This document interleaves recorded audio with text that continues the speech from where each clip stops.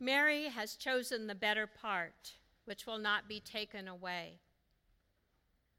Whenever I hear this story about Mary and Martha, I feel a deep uneasiness in my gut, somewhat like a dessert that's too sweet, French fries that are too greasy or salty, and biting into a piece of raw rhubarb all at once. As a woman, this story is deeply personal. The role conflicts are altogether too real, and the frustration that whatever one chooses, there will always be questions, doubts, or reminders from others that perhaps one should have chosen differently. Sometimes I identify with Mary, other times with Martha, and often both at once, which brings out the most conflicted feelings.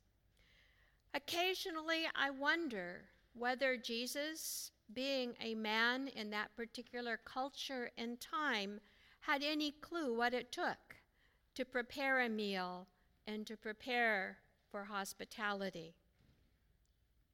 Blessing Mary's choice to sit and listen at his feet comes at the expense of her sister Martha, who is trying to be a good host.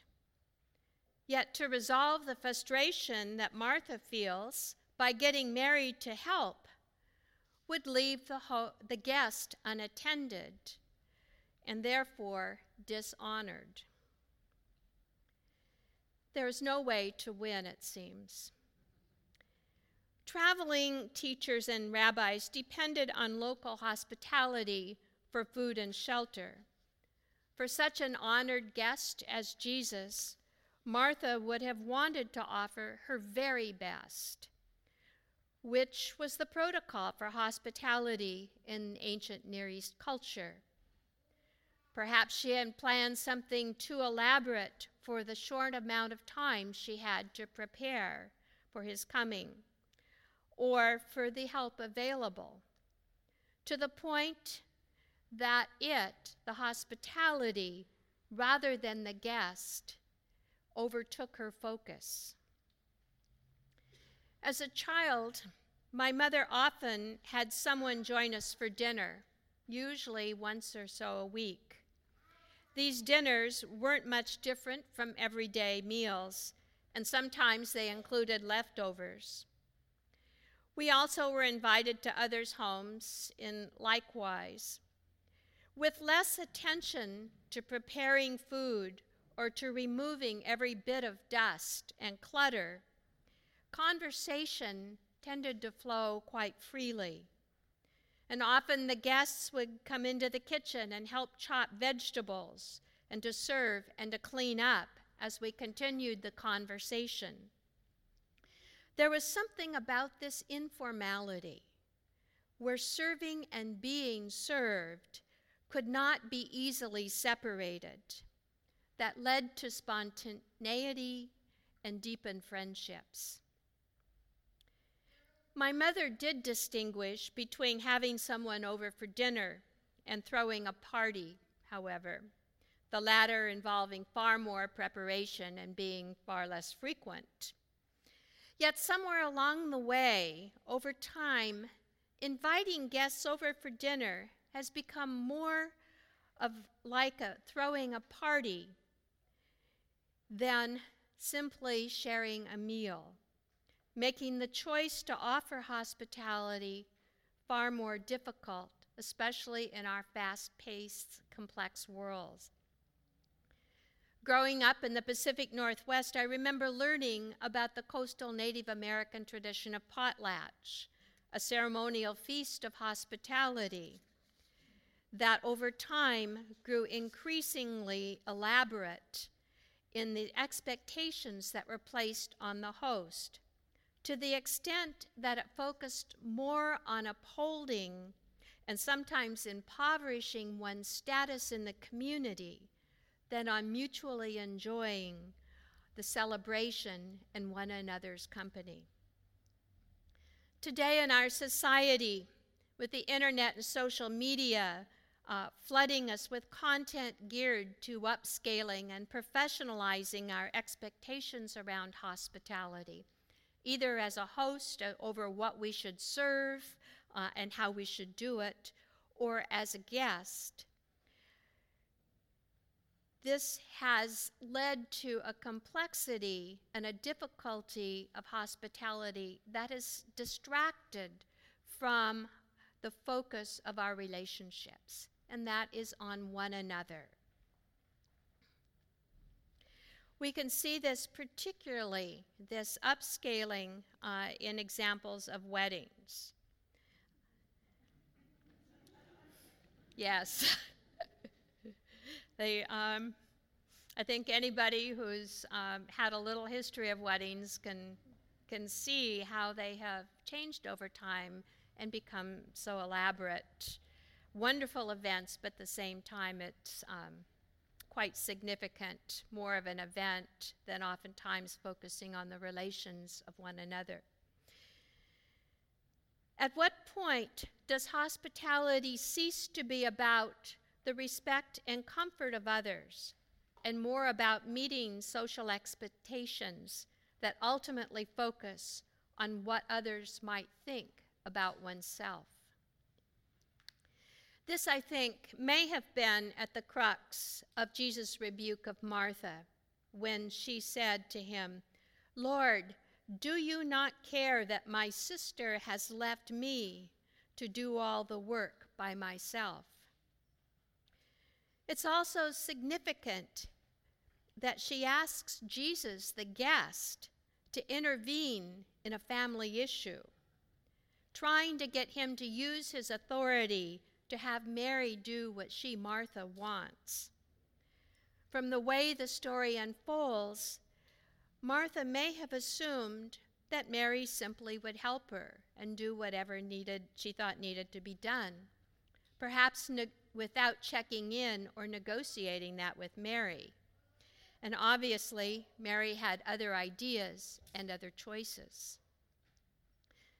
Hospitality in the biblical world was considered to be a gesture of friendship towards others.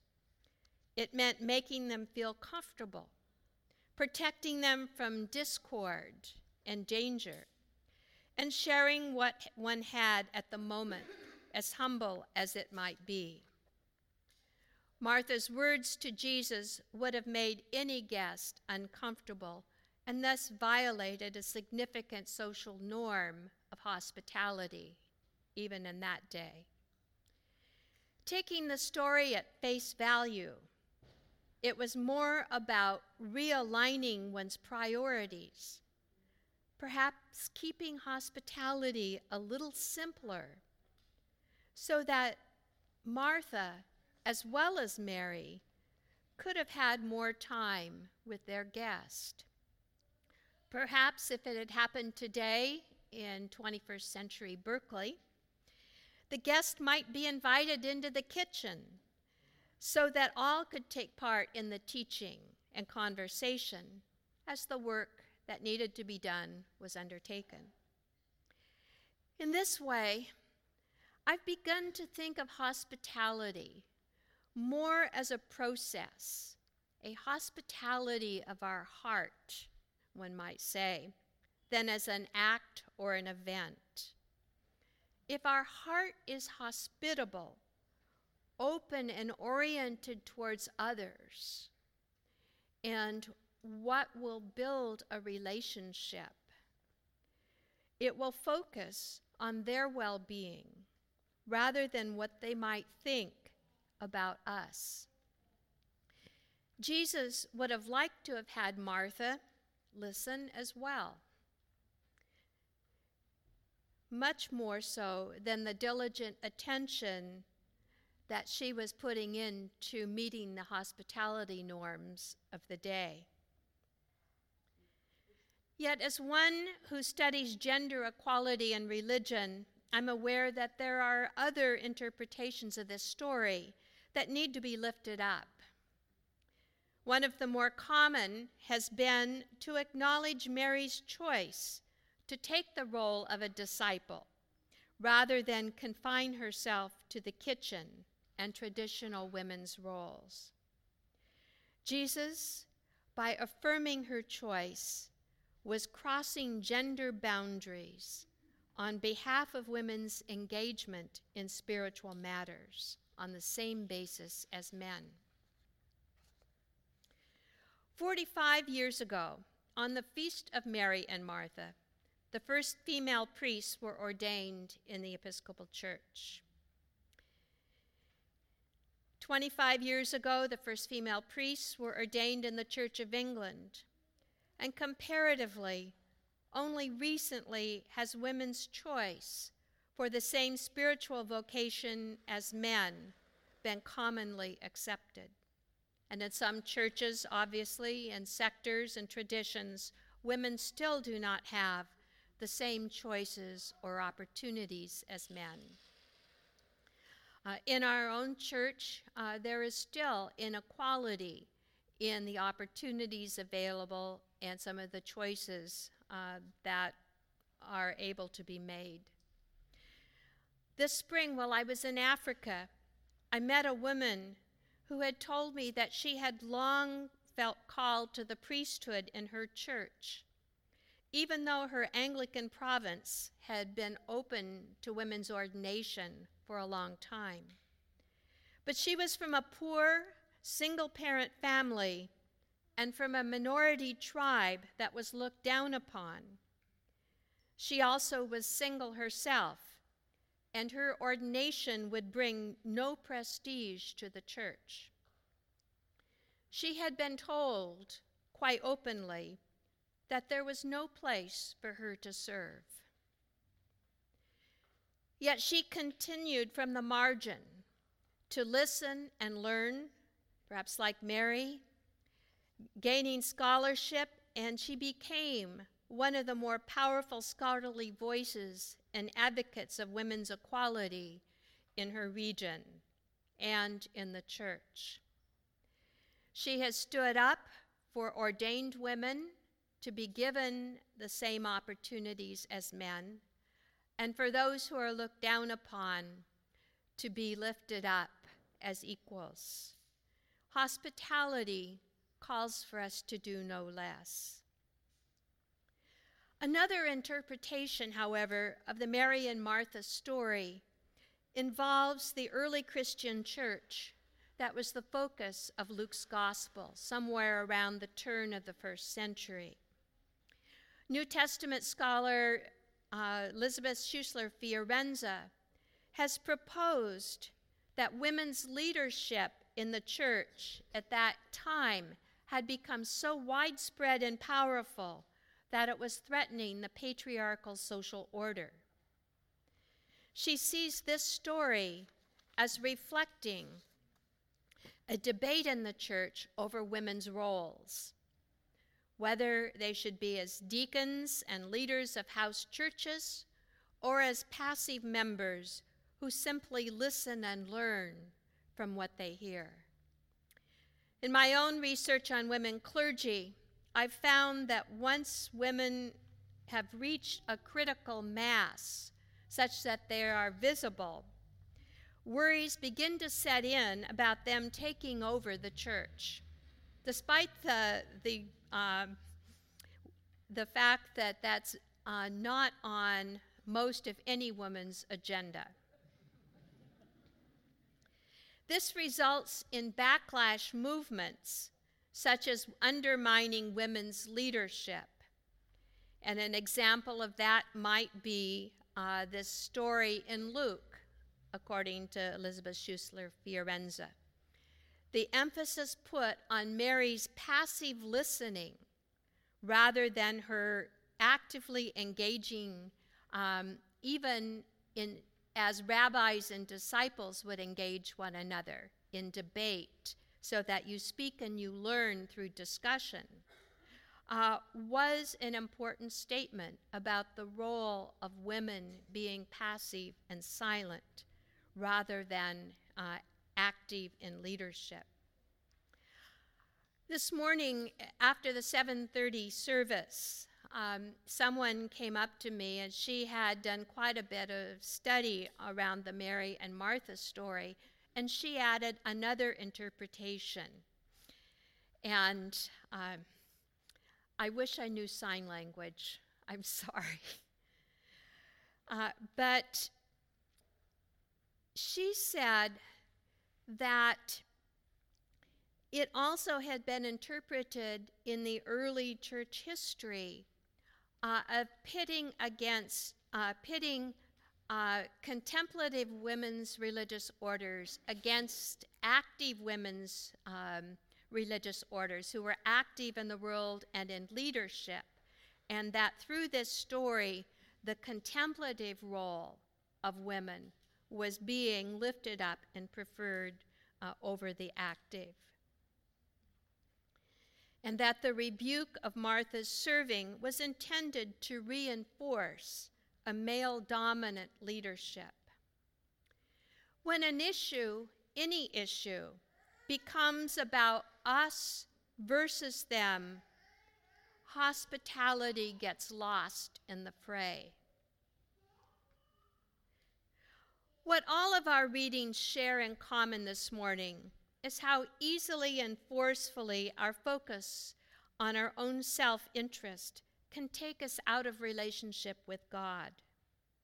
In Amos, we hear God's frustration with Israel as people follow their own self-interests and greed at the expense of hospitable stewardship towards one another.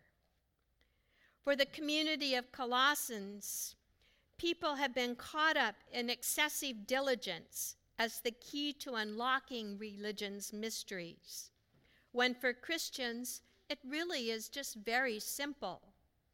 Listening with the heart and practicing loving relationship with one another in Christ. That's all we're asked to do or be. For Jesus, not letting ourselves be distracted to the point that it harms authentic hospitality and spiritual relationship building. And for the Christian community of Luke, perhaps a better way forward can be in sharing more equitably in the discipleship and ministry, regardless of gender or any other delimitation. The Bible itself is about hospitality, God's and ours. The choices we make around hospitality can be conflicted and difficult, especially when we want to honor one another. But at what point does that desire transform our focus into honor rather than the other person?